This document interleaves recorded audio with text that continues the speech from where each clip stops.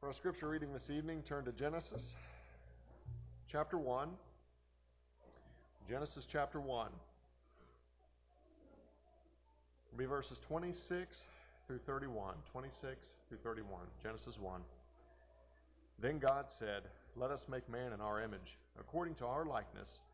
Let him have dominion over the fish of the sea, and over the birds of the air, and over the cattle, and over all the earth, and over every creeping thing that creeps on the earth." So God created man in his own image. In the image of God he created him. Male and female he created them. Then God blessed them, and God said to them, "Be fruitful and multiply, fill the earth and subdue it. Have dominion over the fish of the sea, over the birds of the air, and over every living thing that moves on the earth." And God said, "See, I have given you every herb that yields seed, which is on the face of all the earth, and every tree whose fruit yields seed. To you it shall be for food.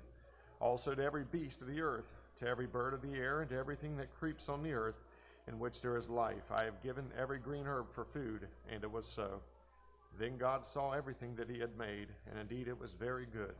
So the evening and the morning were the sixth day.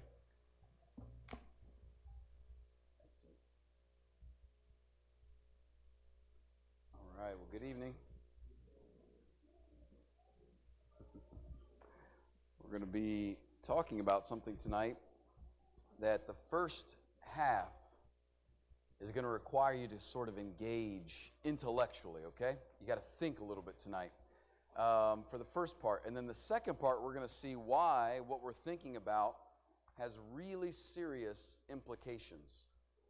Let me start by asking sort of a broad question that I'm sure most of you have a pretty good answer to, but I want you just to see if you could think about your answer and what makes your answer distinct, what makes your answer, maybe purposeful. And the question is this: what is it about human life that gives it a difference or a value, as opposed to the life of maybe an animal or the life of a plant, life that we see in other places that aren't humans? What makes human life distinct, set apart? You notice the section that Tim read for us was that portion of creation, day 6. And on day 6, God did not just make mankind. If we would have bumped back a little bit before, we would have noticed that God would have said to the earth, "Let the earth bring forth the beasts of the field."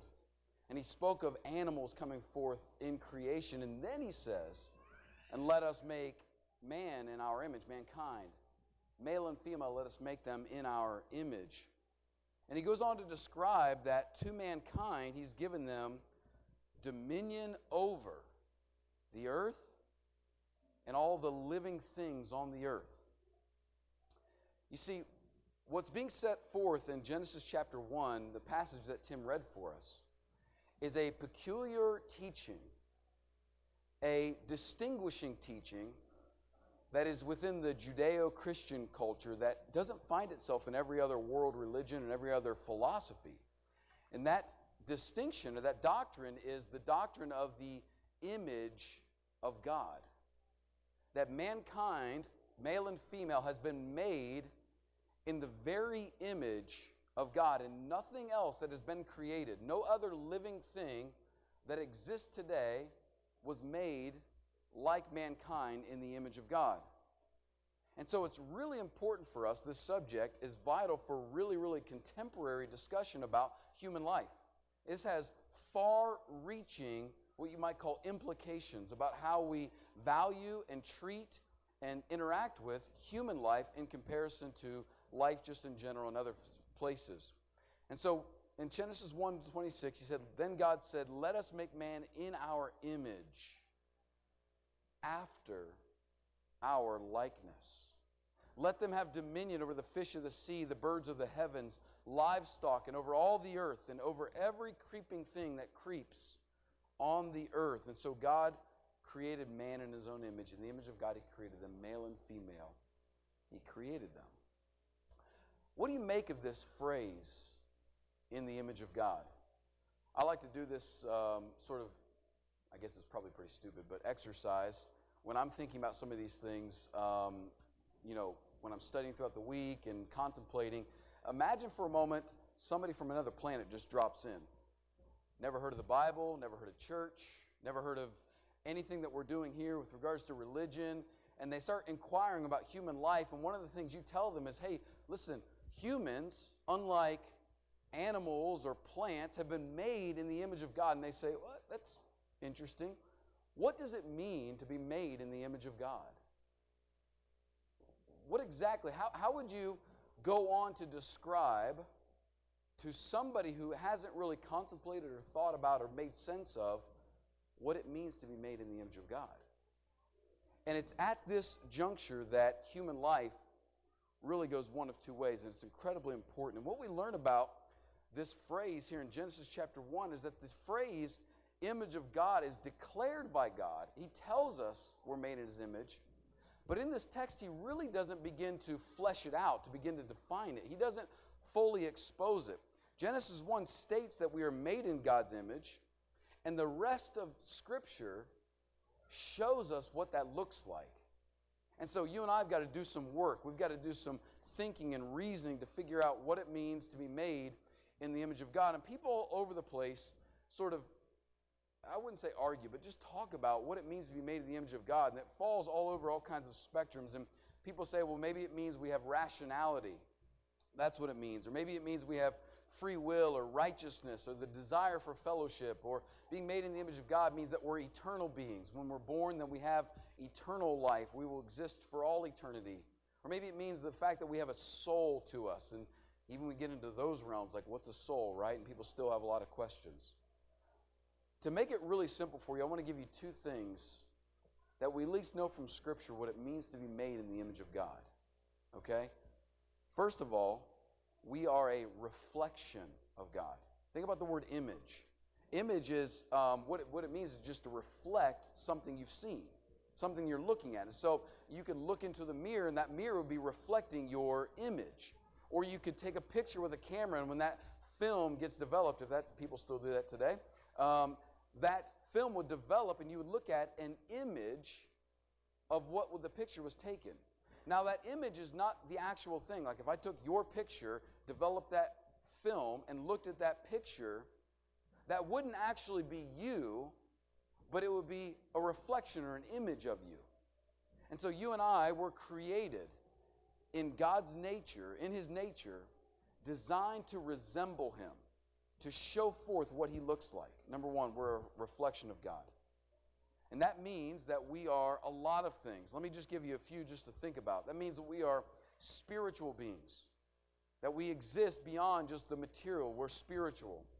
It means that we are personal beings, that we are independent. So we're not just a conglomerate of a being, but we actually are independent people with will and thought and intention and reason and all those different things. We are personal beings.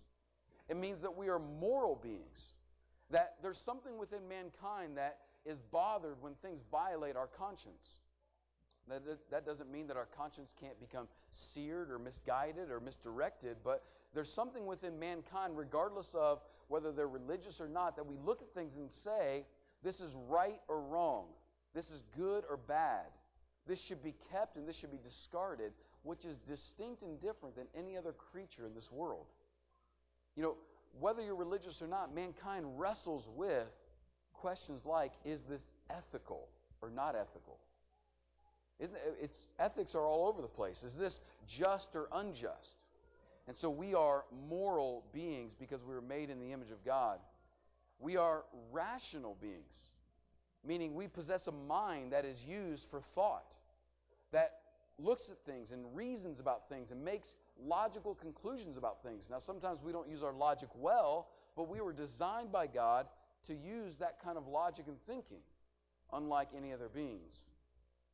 We are emotional beings, that we experience life and experience emotion in reaction to how we exist in this life.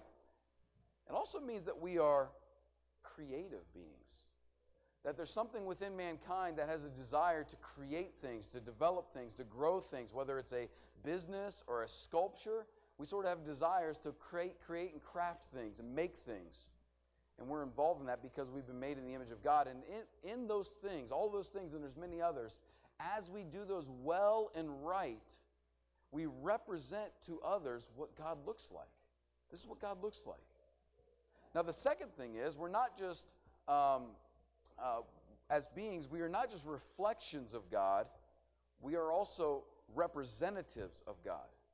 Now, this goes one step farther. So when God says, I've made you in my image, he doesn't just say, you're a chip off the old block, you're going to be just like your old man. When you grow up, you're going to look just like me.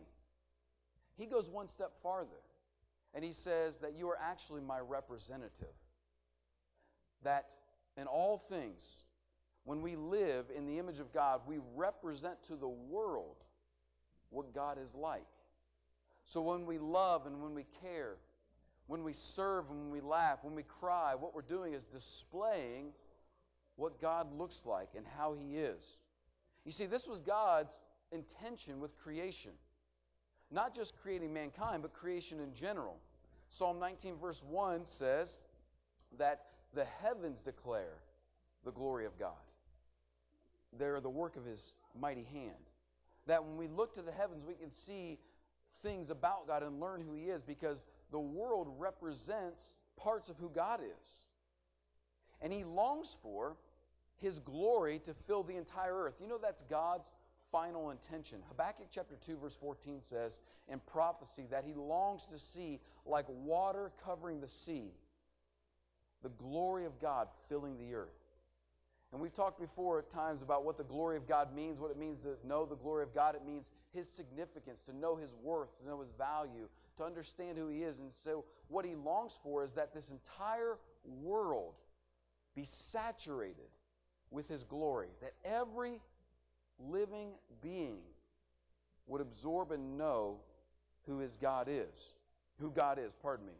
And when we live as though other things are more important, have more glory, you might say, we fail to represent who God is accurately. But that's who you've been created to be. Your original design, your original purpose is to reflect the nature of God and to represent him here on earth. But we sort of ran into some complication. If Tim kept reading all the way through chapter 2 and then into chapter 3, you get to that familiar story of Adam and Eve, where this concept of being God's representatives and God's reflection in the earth didn't last very long. Living as God's image bearers took a wrong turn. He says in chapter 3, verse 5, as you get into that story where Satan shows up and he begins to tempt Eve, he has a very interesting way of drawing Eve away from obedience and faith in God to himself. He has a very unique way of doing it. In chapter 3, verse 5, Satan says this to Eve when he's getting into her mind about eating the fruit. He's saying, listen, you should eat the fruit, because God knows that when you eat of it, your eyes will be open and you will be, what are those last two words? You'll be what? You'll be like God. It sounds kind of like Satan is maybe encouraging what God has designed, right? Chapter 1, verse 26, you were made in the likeness of God, right? And you were made as the image bearer of God. You were made as the reflection of God. You were made in the image of God. And so Satan is sort of tapping into this idea, saying, listen, God just wants you to be like him, and if you eat this fruit, you will be like God. But there's a really subtle shift that the English has a hard time making clear, because it uses the same root word, but I want to try to differentiate for you. Chapter 1, verse 26, in the likeness of God, is not the same phrase as chapter 3, verse 5, like God. Likeness and like are not the same thing.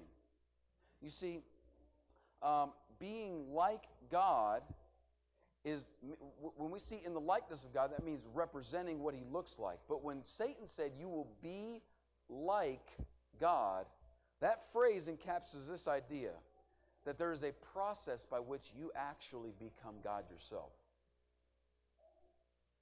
And so what Satan's temptation to Eve was this: you should eat that fruit, because God has told you not to eat that fruit, because he knows that when you start eating fruit from that tree, you will engage the process of transcending to becoming Him equal.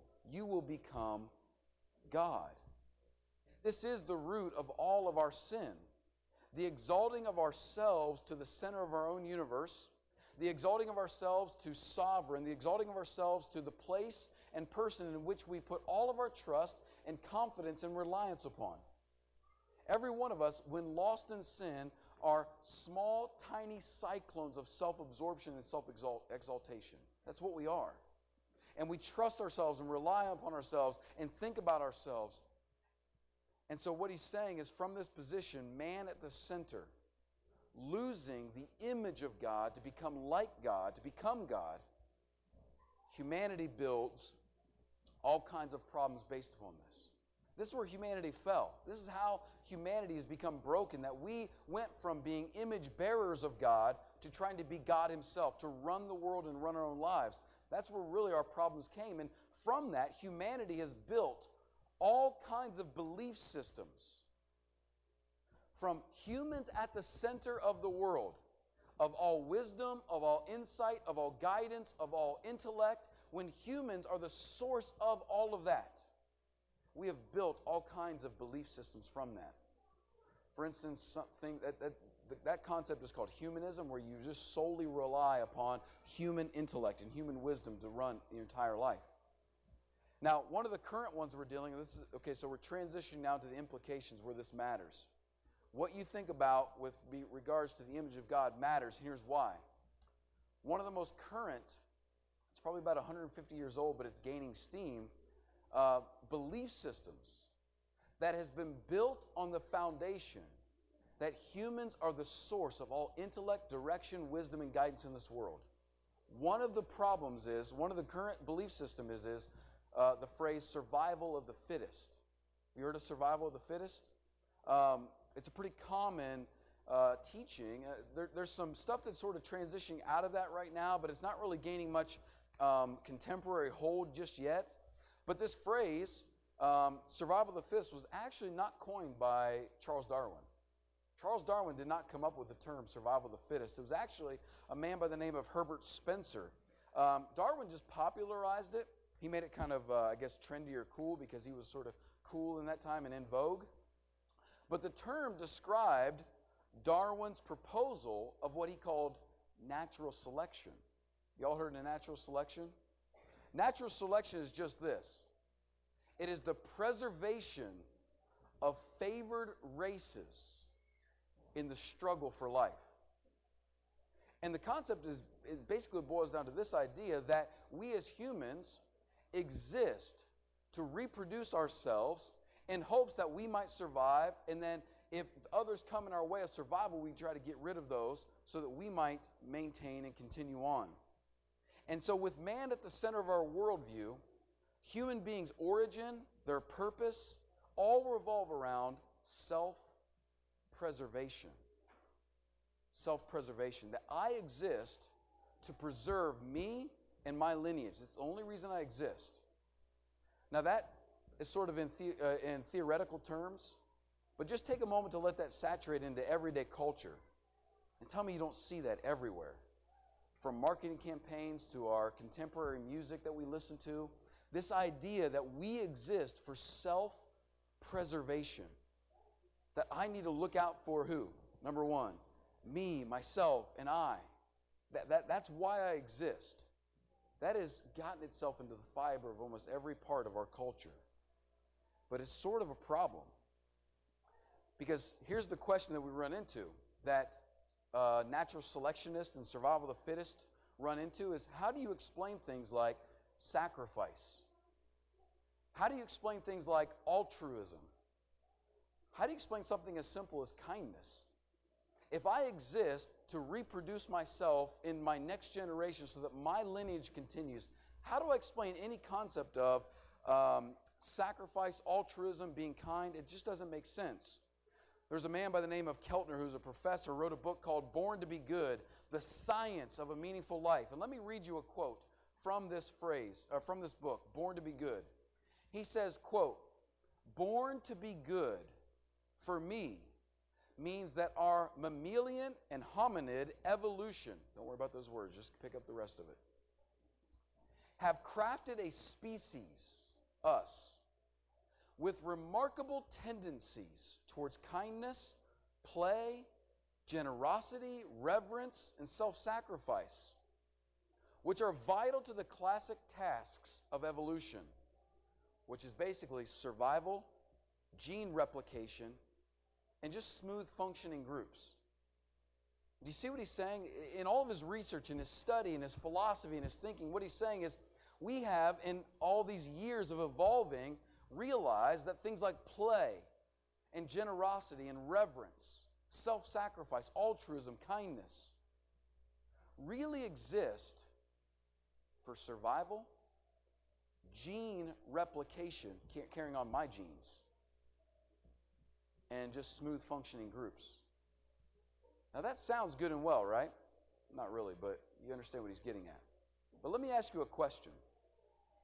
If the root of our goodness is what he's saying, that we were born to be good, that over time evolution has taught us that being kind and sacrificial is just what helps my genes continue, what really is at the root of all of my, quote, good qualities?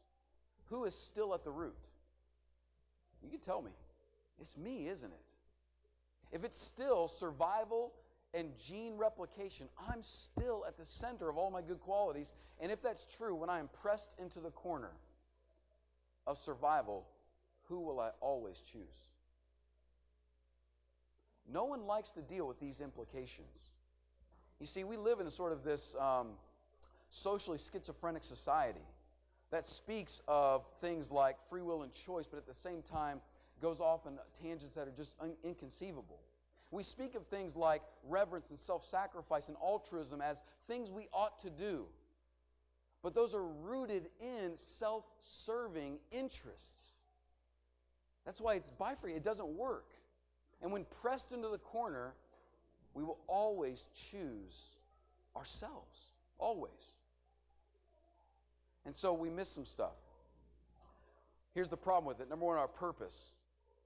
If you are born just to be good, and this evolutionary theory has brought this about, and you are not really made in the image of God to reflect Him, but you just over time have figured out how to be good because of natural selection, here's a problem.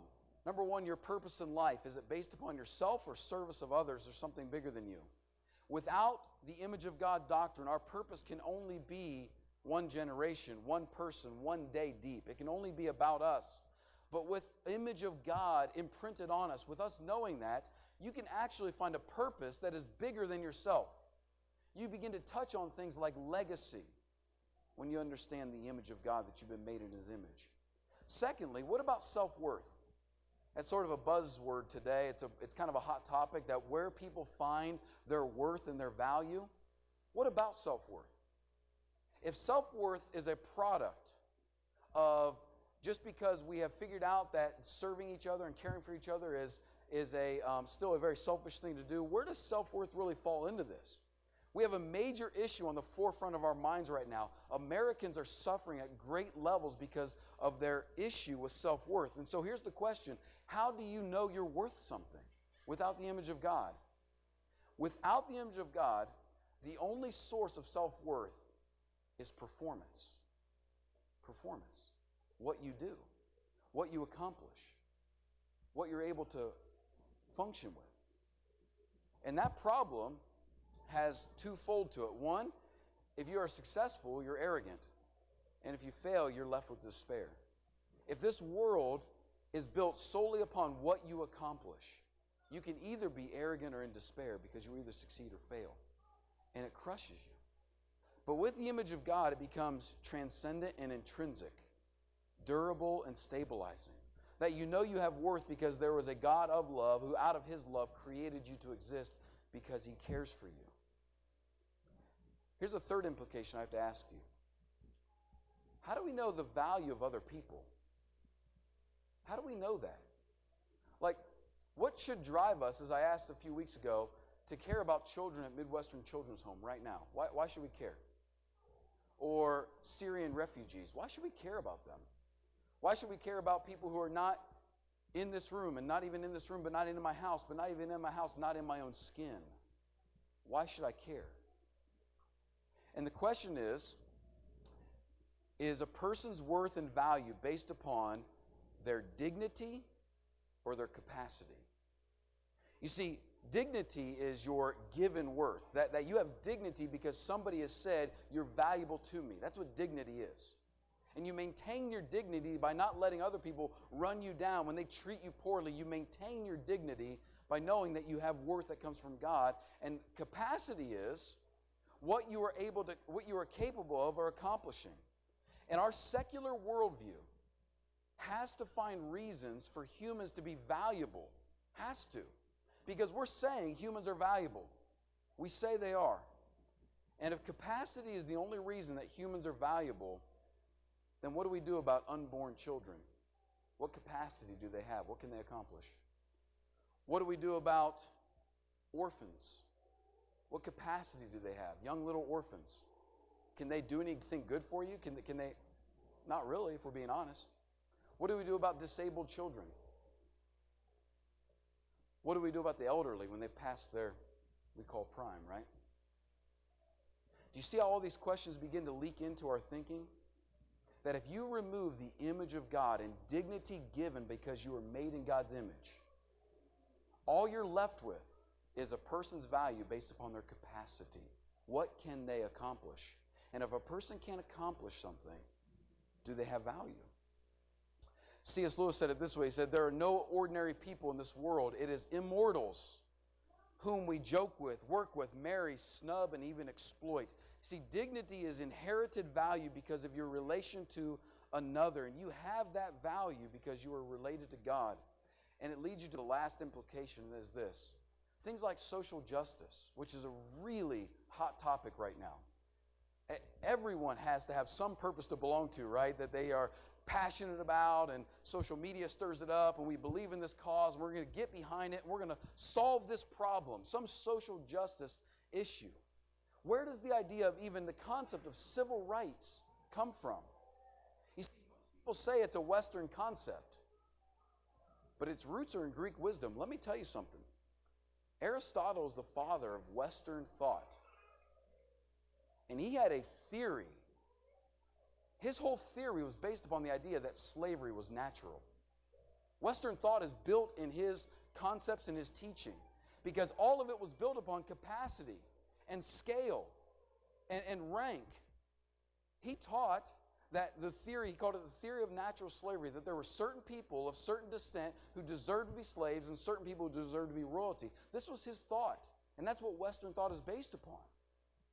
Social justice does not come from rational Western thought. It doesn't. It is the influence of the Bible on European judicial system that changed all of this civil rights. It goes all the way back into the 11th, 12th, and 13th centuries when European judicial system began to be changed by the biblical effort of the value of human being. People started debating things like the death penalty. Never debated before, never thought about. And I'm not arguing yes or no on that, but what I'm saying is people started to say, wait a minute, even this criminal's life was made in the image of God. People started thinking about that. And so secular philosophy really does not support the idea of civil rights, but the biblical model of image of God really does. The Christian impact on a Roman world was due to their social justice. It was Christians who rejected the idea of abortion in the first century. Christians who fought infanticide, which was when people would have a child they didn't want, they would kill that child right away. Christians took those in. It was Christians who cared for the widows and the orphans. It was Christians who went after the poor and the sick in the Roman province and the Roman kingdom. And it was at their own risk of their own life they defended those on the margin because they believed in the doctrine of the image of God, sick or not sick, capable or not capable. Every human life has value because they were made in God's image. And so you and I have to get back to the image of God if we're going to believe this. And we find the image of God restored first and foremost in Jesus Christ. Paul told us this way in Colossians 1, that Jesus is the image of the invisible God. That when he lived, he was the perfect representation of what God would look like if he had skin on, what we were supposed to be. You see, we were supposed to be the image of God, but we scarred that image. We caused that image to be faded. And the major role of Jesus was to be that perfect image bearer of God and restore us to that. This happens as we come by the power of God into Jesus Christ to put off the old scarred version of ourselves and put on the new self, as Paul said, Ephesians 4, created after the likeness of God in true righteousness and holiness. That's what happens in Christianity. You see, the transformation of what we call growing in Christ is a process that takes place, and the goal of that is that we might actually look like Jesus, and looking like Jesus means that we are the image bearers of God. This idea of image bearers of God doesn't just have major social implications. I wanted you to see some of these big topics like social justice and human value, but bring it down just for a moment to your commute to work tomorrow and the person that cut you off. Does that driver bear the image of God in them? How do they deserve to be treated? Or the coworker that's incessantly frustrating, right? Does that coworker still bear the image of God? Or the children in your neighborhood that walk on your grass when you just planted seed, right? Does that child have the image of God? And we're sobered by the reality that every human, in and out of Christ has been made in the image of God. It will wake us up to how we interact with people. And it will remind us that even if people are outside of Christ, living sinfully, scarring the image of God, our goal is that they might actually have that image restored in them. And we could speak with that goal to them, that they might see Jesus in us and want to mirror that as well. And so we need to reflect Jesus as God in the flesh, as His children, showing the world what He looks like. And if you need help doing that, if you need prayer doing that, if you need encouragement doing that, or maybe you just have been confused about it or haven't lived it, we want to help you do that. You can come as we stand and sing the song, Donovan.